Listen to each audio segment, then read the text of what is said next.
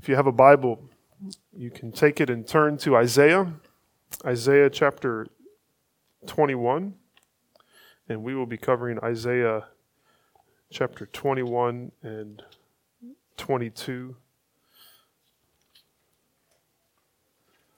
Just a side note as we get ready to look at God's Word, I was struck by Isaiah 22:14. Isaiah says, "The Lord of hosts has revealed himself in my ears." What a great way to think about the inspiration of Scripture, that the Lord has revealed himself in our ears as we hear God's Word and get to know who he is. And that's what we are striving to do as we look at Isaiah 21 and 22. It is widely agreed that one of the greatest songwriting duos of all time was that of John Lennon and Paul McCartney of the Beatles. And one of the hits that they gave us is a song called Getting Better. It provides kind of a fun look at these two guys' personalities and how they brought them to their songwriting. In the chorus, Paul McCartney sings some optimistic lines. He says, "I've got to admit it's getting better. It's getting better all the time." This rings with optimism. And then sort of in the background, you can't really hear it, John Lennon added his part to this chorus, and he says, "Can't get no worse." Sort of the pessimism that he was bringing to the situation. Well, it's getting better because it can't get any worse. We've reached the halfway point of the 10 oracles of Isaiah 13 through 23, and we may be hoping that with this second half we can start to sing, "It's getting better," right? Because it feels like it can't get no worse. It's just lots of judgment and lots of difficulty here. And yet, actually, as we read these oracles, the opposite seems to be true. These final 5 messages of judgment actually take us into deeper darkness and even more enigmatic and perplexing images. As a prophet, Isaiah spelled out the dark reality of God's judgment on all those who reject him. It was a judgment that came in the form of conquering armies and natural disasters and other things, and it's a judgment that's still coming. Wickedness faces the justice of God in small doses now, and yet we know that one day all who reject him will drink the full cup of his wrath. Knowing that judgment is coming, we're looking for something to hold on to. We're looking for a foundation to stand on. It's as if we're sort of wading into the ocean. I don't know if you've ever done this. You're walking into the ocean and you see a wave coming at you, big or small. There's a wave coming, and so you brace yourself for impact. You either turn your back or you stand firm or you look for someone or something to grab a hold of. And the question as we look at God's judgment coming at us is, what are we going to hold on to? What foundation are we going to stand on? These chapters, as we have seen, and chapters 21 and 22 are really no different. They help us to see what we should not hold on to. They help us to see that ruthless honesty about the weakness of ourselves and others leads us to trust in the one who will never fail. Ruthless honesty about the weakness of ourselves and others leads us to trust in the one who will never fail. A little long, so I'll say it a third time so it can, for those of you that are trying to write that down. Ruthless honesty about the weakness of ourselves and others leads us to trust in the one who will never fail. Because we need to make sure that we have a firm foundation. We need to make sure that we're building on something that will stand firm. My brother-in-law and my sister recently built a house, and they kept having to have people re-pour the foundation. And because angles were not right and things were not done the way they were supposed to. And it had to be done right, because if the foundation isn't right, then everything else is going to crumble underneath it. And so we need to know what we're building our lives on. We need to be ruthlessly honest about the things that are not worth building our lives on. And yet again, Isaiah is driving us away from the things that will only lead to us falling on our faces and then drowning in God's wrath so that we can find refuge in him alone. I want to start by reading chapter 21, and then we're going to eventually get to the oracle against Judah in chapter 22. But before I read, let me give you some context and maybe a simple outline so we can understand this chapter. First of all, here's a map. This is a map of the nations that the oracles of chapters 13 through 23 are against. I probably should have showed this the first time we looked at the oracles.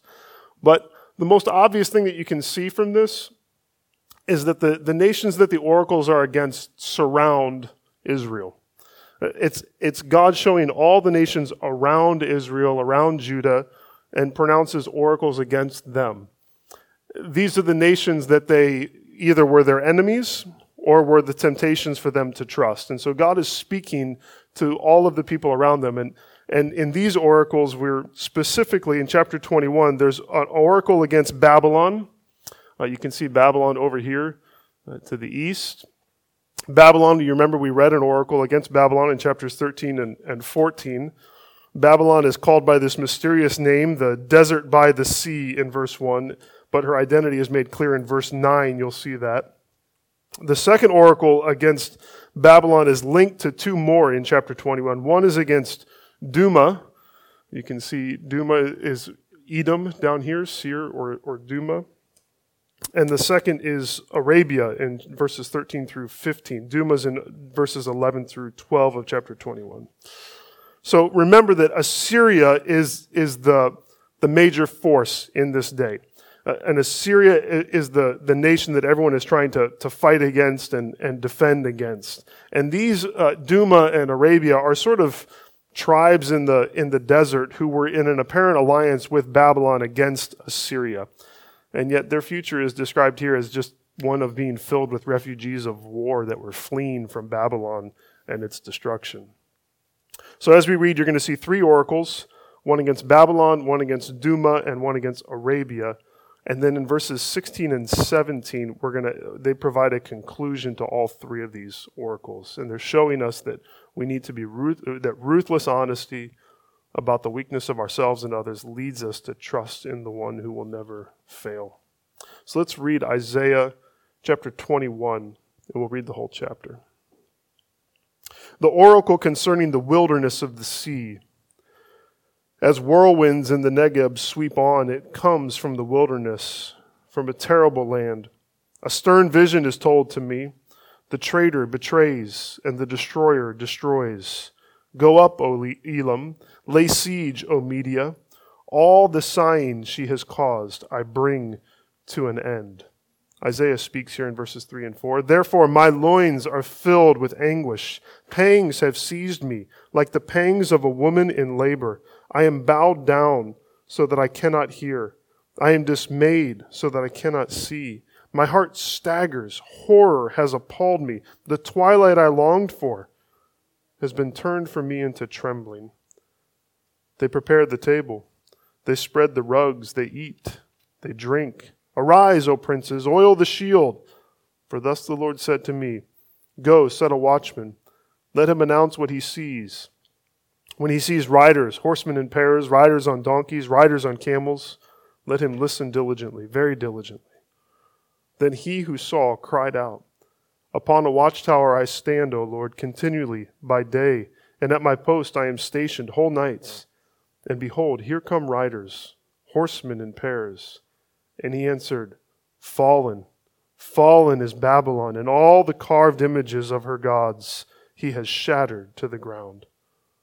O my threshed and winnowed one, what I have heard from the Lord of hosts, the God of Israel, I announce to you.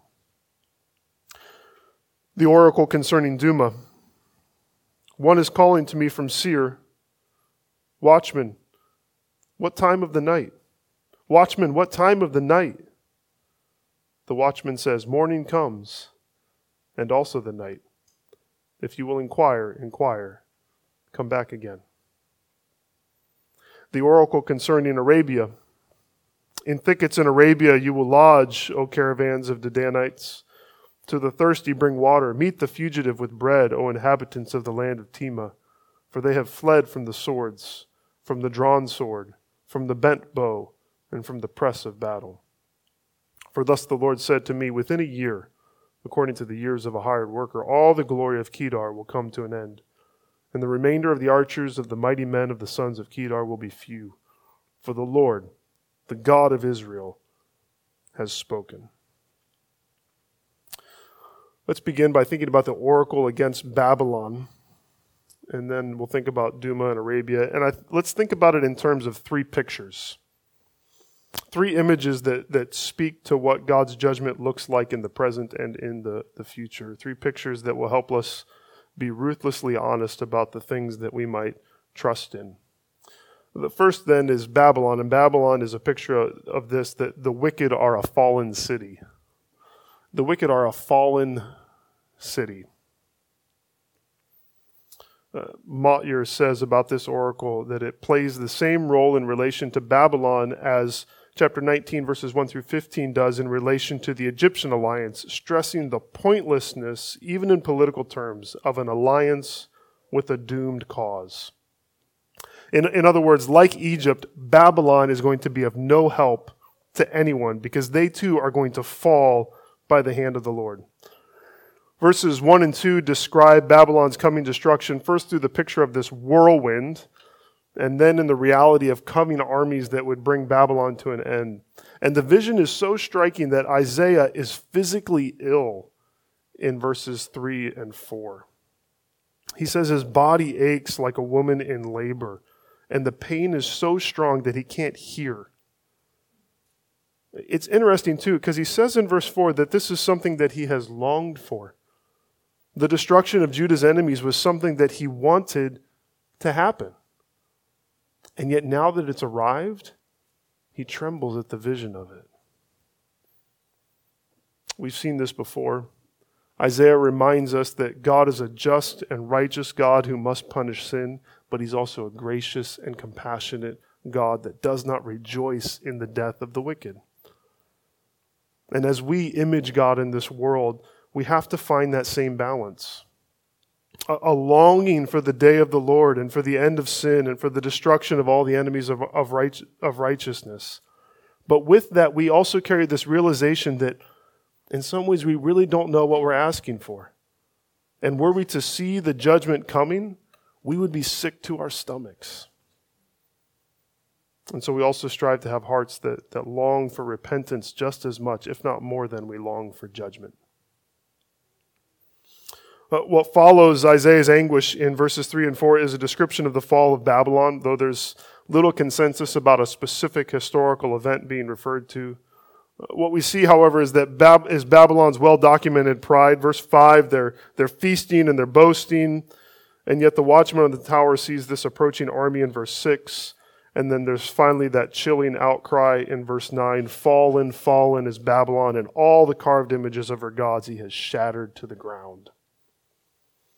The great city of Babylon and all her idols would be shattered and reduced to rubble. Even today, when you think about Babylon, it's a city that exists primarily in history books and museums. It's gone. It's important to remember in reading this oracle, though, that it was not intended primarily for Babylon's ears, but for Judah's ears.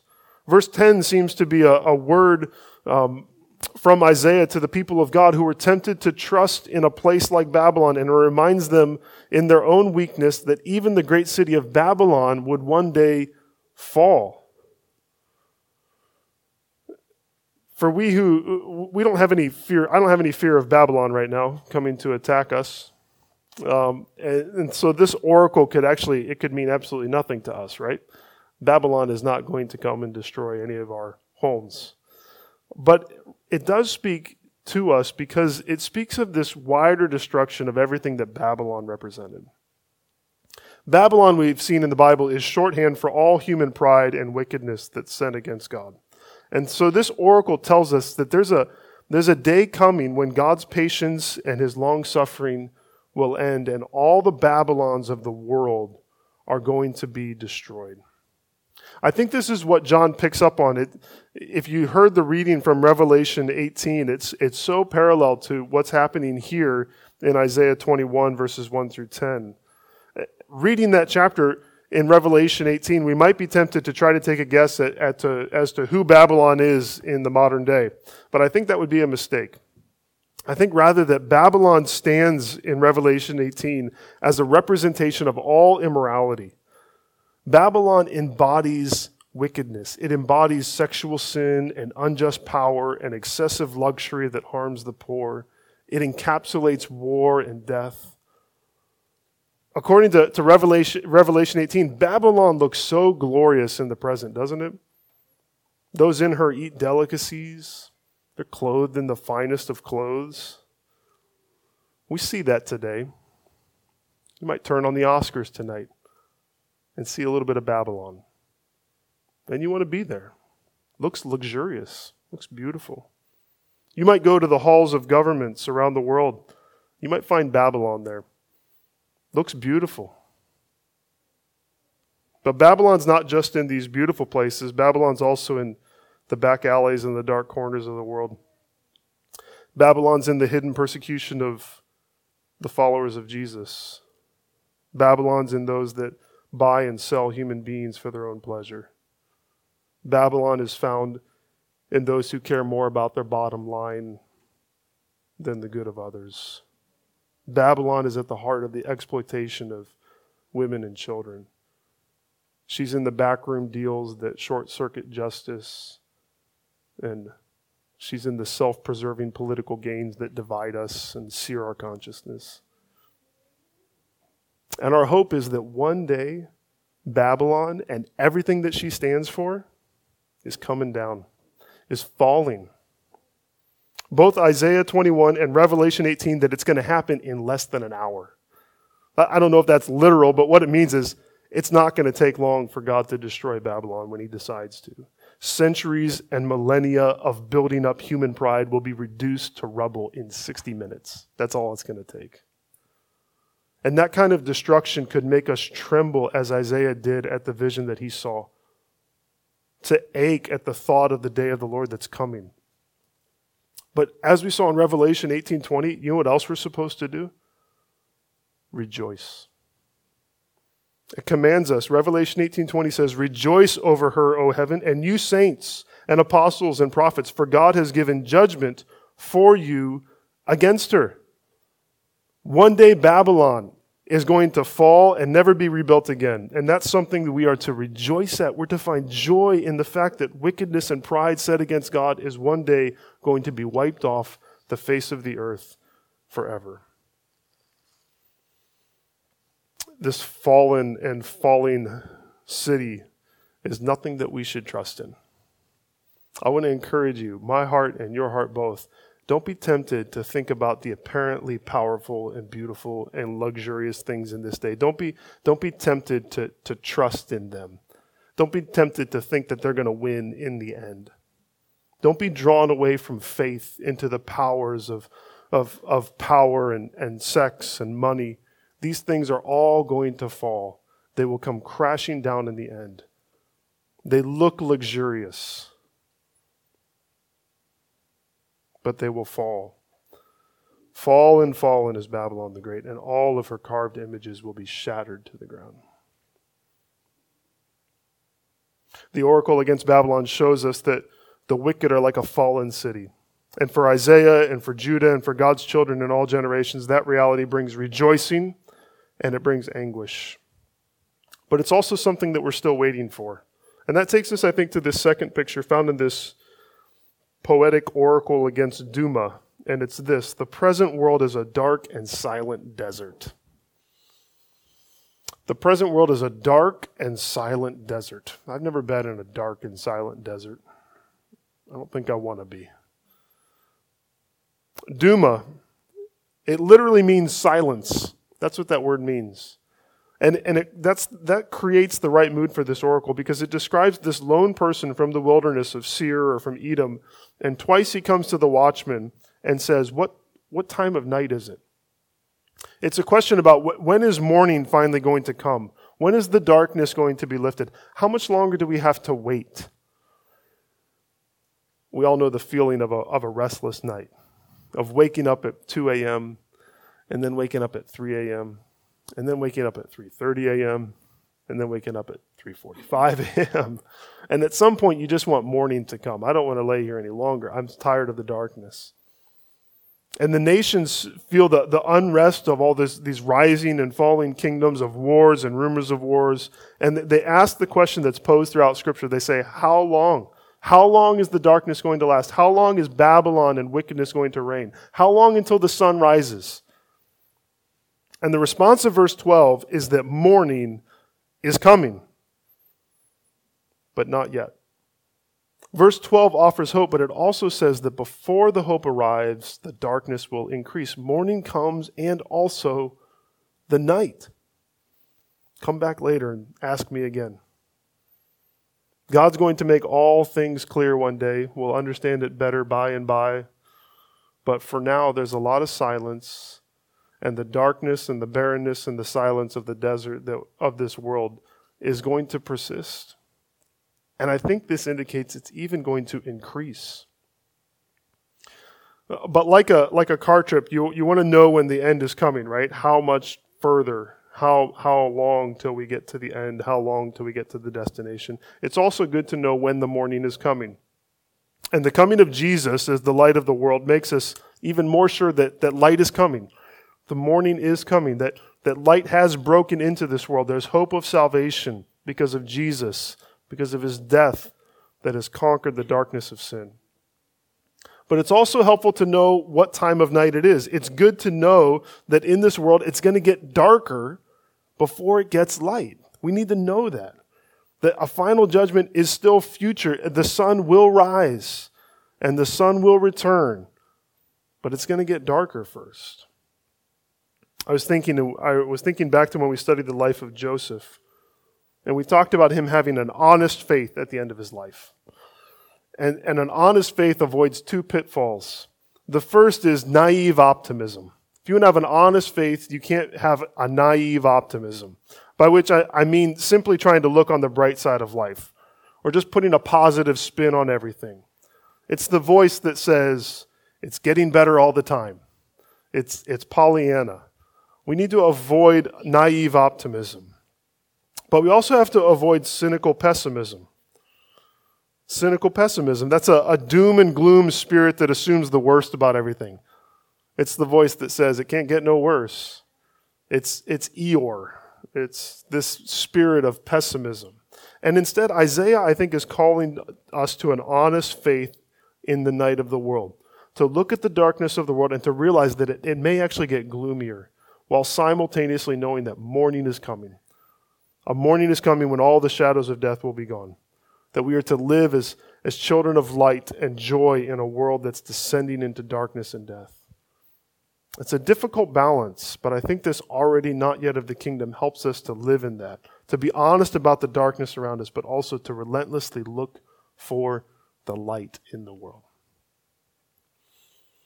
So we see a fallen city. We see a silent and dark desert. Briefly in verses 13 through 15, the pictures of that the faithless live in a wartime refugee camp. The faithless live in a wartime refugee camp. The image here seems to be of those fleeing from the destruction of Babylon, and they're flooding south into Arabia, and they're looking for refuge. Notice they're not going to Zion. They're not going to the Lord. We saw people going to Zion. You remember that back, Moab was supposed to go to Zion and seek refuge, but they're not even going there. They instead just go south. They go to Arabia. And we find that there can be some comfort in the present age provided by the comforts of this world, by the common grace of all people, but these things will not last. They will be overwhelmed in the end. Just like a refugee camp is nothing like a permanent home that worldly refugees will never,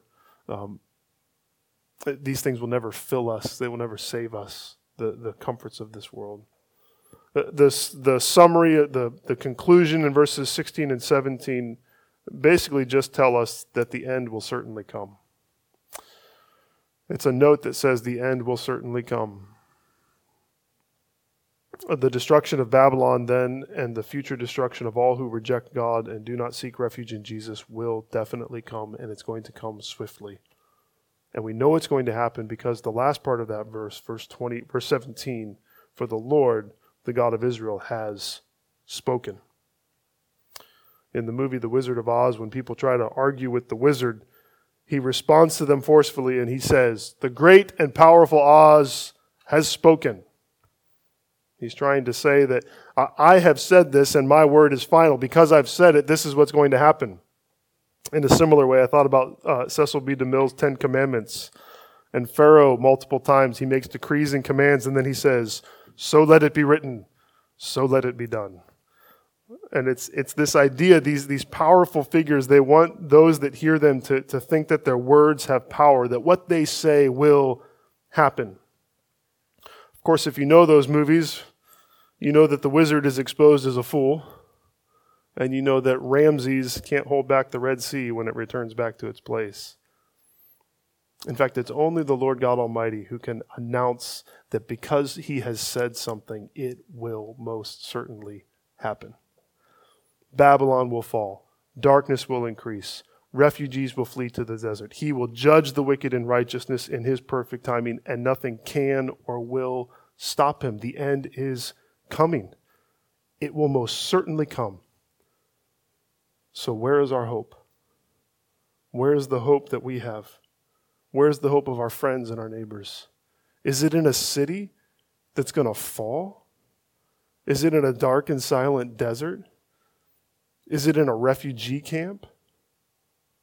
Or is it in the sovereign Lord? We know the nations rejected the Lord as their only refuge, but what about God's people? Where is their hope? As with the first set of 5 oracles, the 4th oracle in this second series is to the people of God. In chapter 22, sadly reveals that they were no different than the nations, which is why judgment was coming on them as well. There was a remnant that always remained and held fast to the Lord, but they're not even mentioned here in this oracle in chapter 22. Instead, we see Jerusalem and the people of Judah trusting in their own strength and ingenuity and trusting in human leaders. In verses 1 through 14, the oracle focuses on Jerusalem as a whole, and then verses 15 through 25 talks about 2 leaders, a guy named Shebna and a guy named Eliakim. And these were people Israel was tempted to trust. I want to read Isaiah 22, these 25 verses. So if you still have your Bible open, let's read Isaiah 22.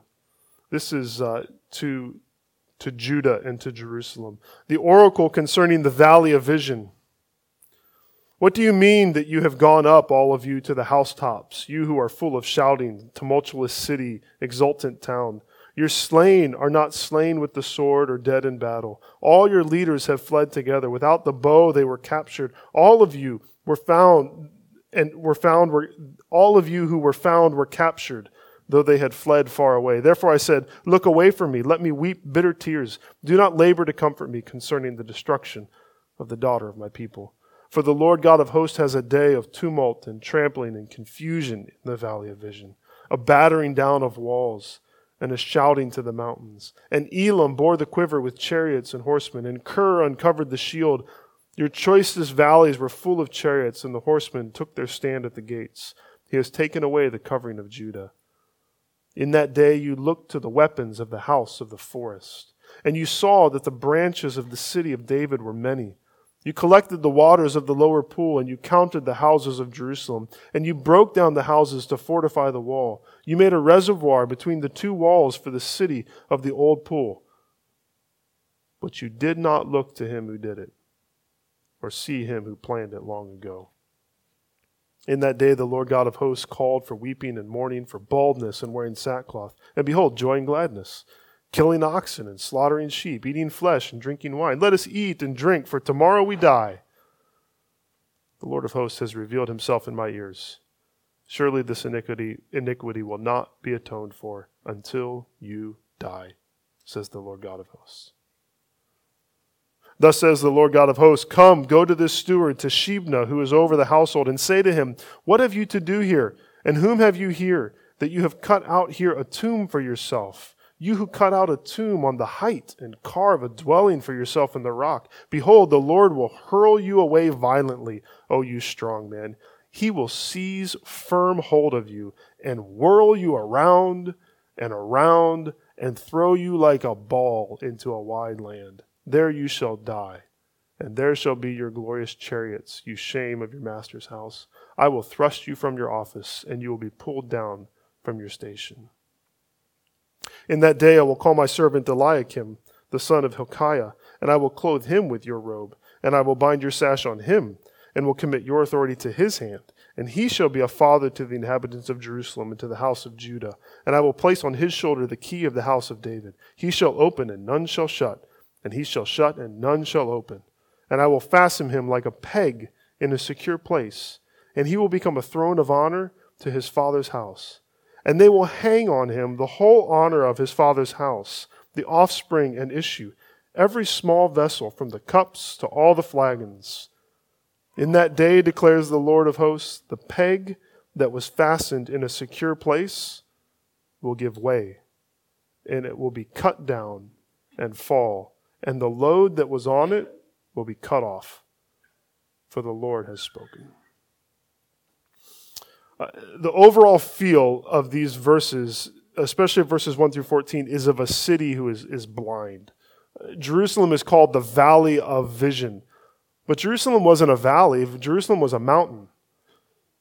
And it wasn't a place of vision anymore. It was a place where no one was seeing clearly. Seems like an ironic title, actually. In fact, the city is full of rejoicing and feasting when, in fact, destruction was coming upon them from the nations. And they're feasting. And the chilling statement of verse 14 reveals that they will be punished for their wickedness, surely. Again, the surety of this judgment is spelled out by the fact that the Lord has spoken, verse 14, and also verse 25 speak to that end. Isaiah saw things clearly. Verse 4, we see his emotions again. He weeps over the destruction of God's people. Within this first part of the chapter, I think verses 8 through 11 are really helpful. They reveal that Judah was trusting in their own strength and ingenuity for salvation, and therefore they help us to evaluate whether or not our strength and ingenuity can save us in the last day. So if you're writing notes, you might just write strength and ingenuity. Can that save us? Can strength and ingenuity save us? That's verses 1 through 14. Isaiah is clear that Jerusalem is hoping not in the Lord, but they're hoping in weapons. They're hoping in a protected water supply in case of siege. And they're hoping in walls, which they're tearing down people's houses so they can build bigger walls to help them. So weapons, water, and walls. The passage begins with Israel looking around and seeing they look to themselves and their strategies for fighting off their enemies. The beginning of verse 11 probably refers to something called Hezekiah's tunnel, which provided water into the city, protected their water supply, and it survives still today. This is Hezekiah's tunnel. You can go see it in Jerusalem.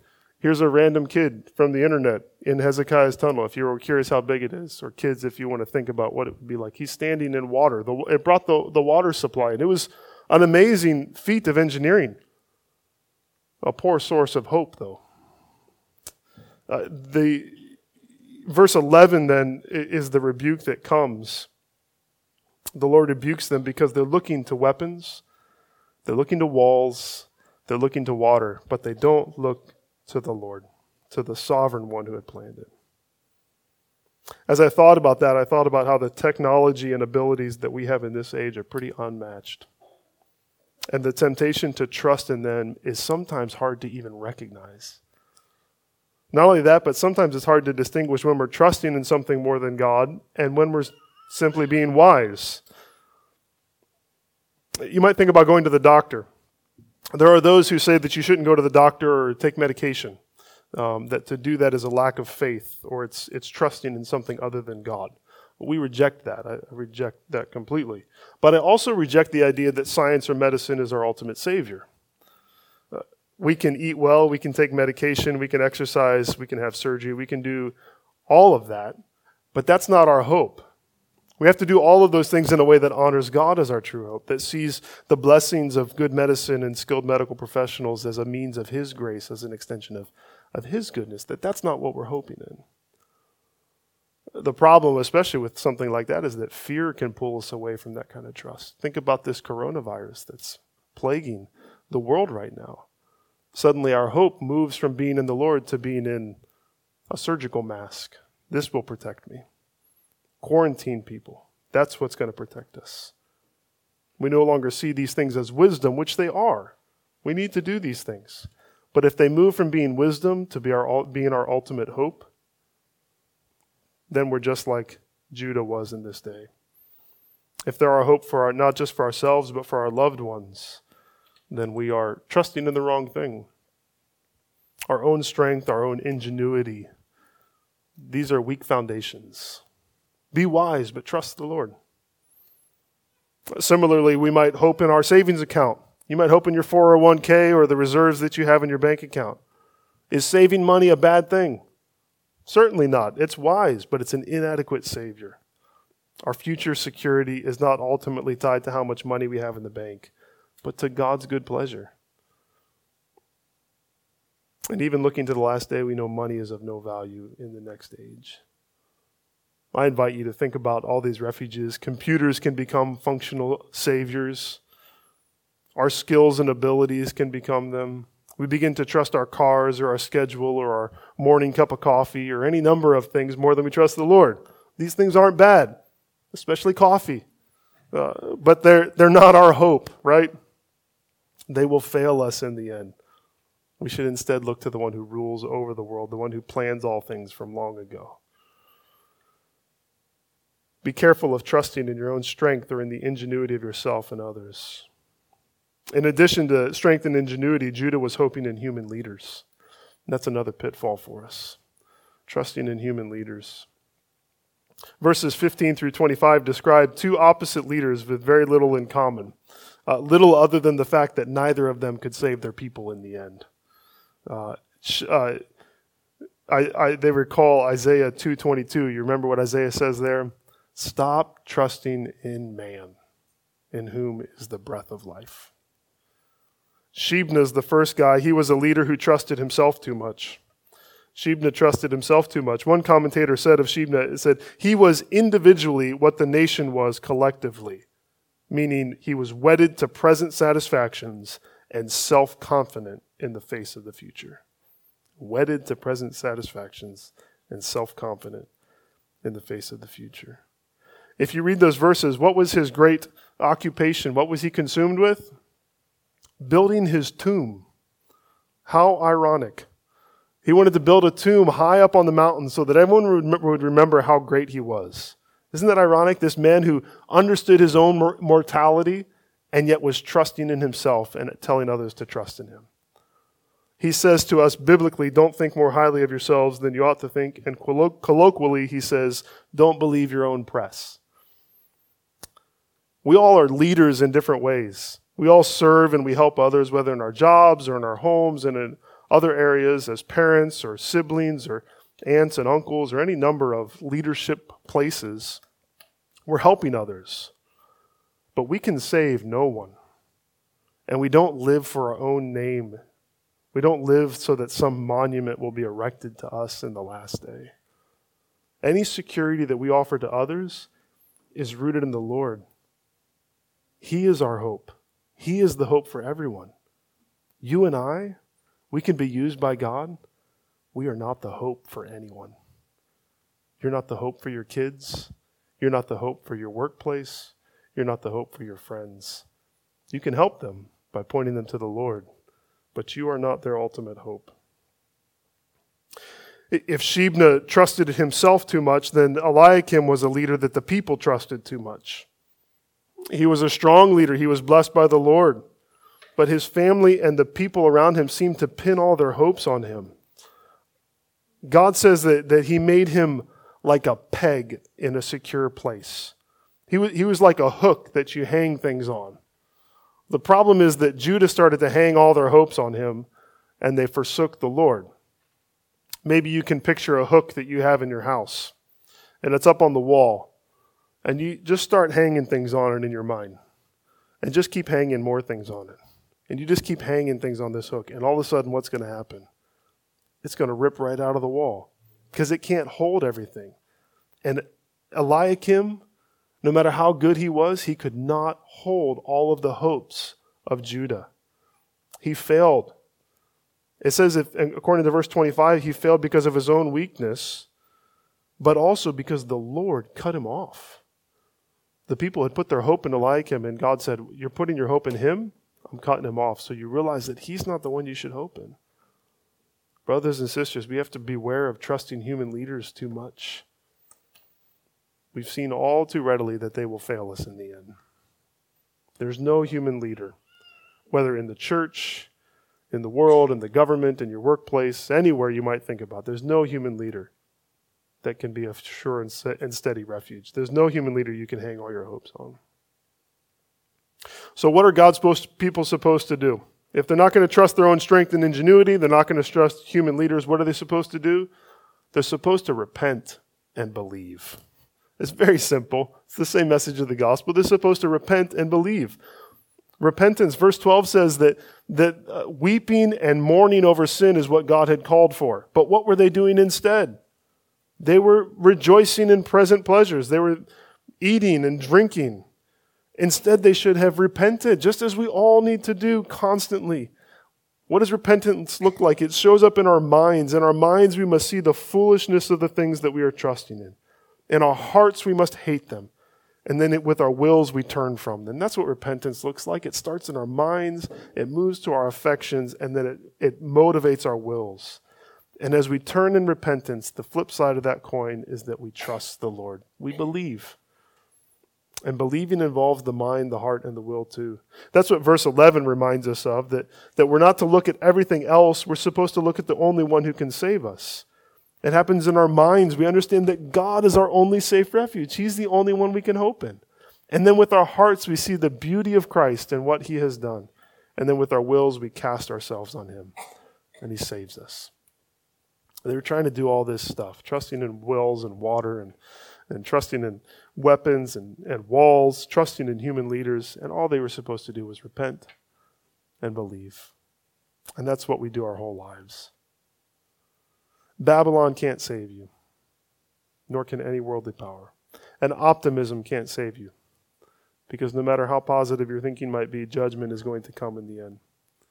Common grace, it offers some comfort to us, but it's not the same as saving grace in Christ. Our own strength and ingenuity will never be enough, and no human being is strong enough to save us in the end.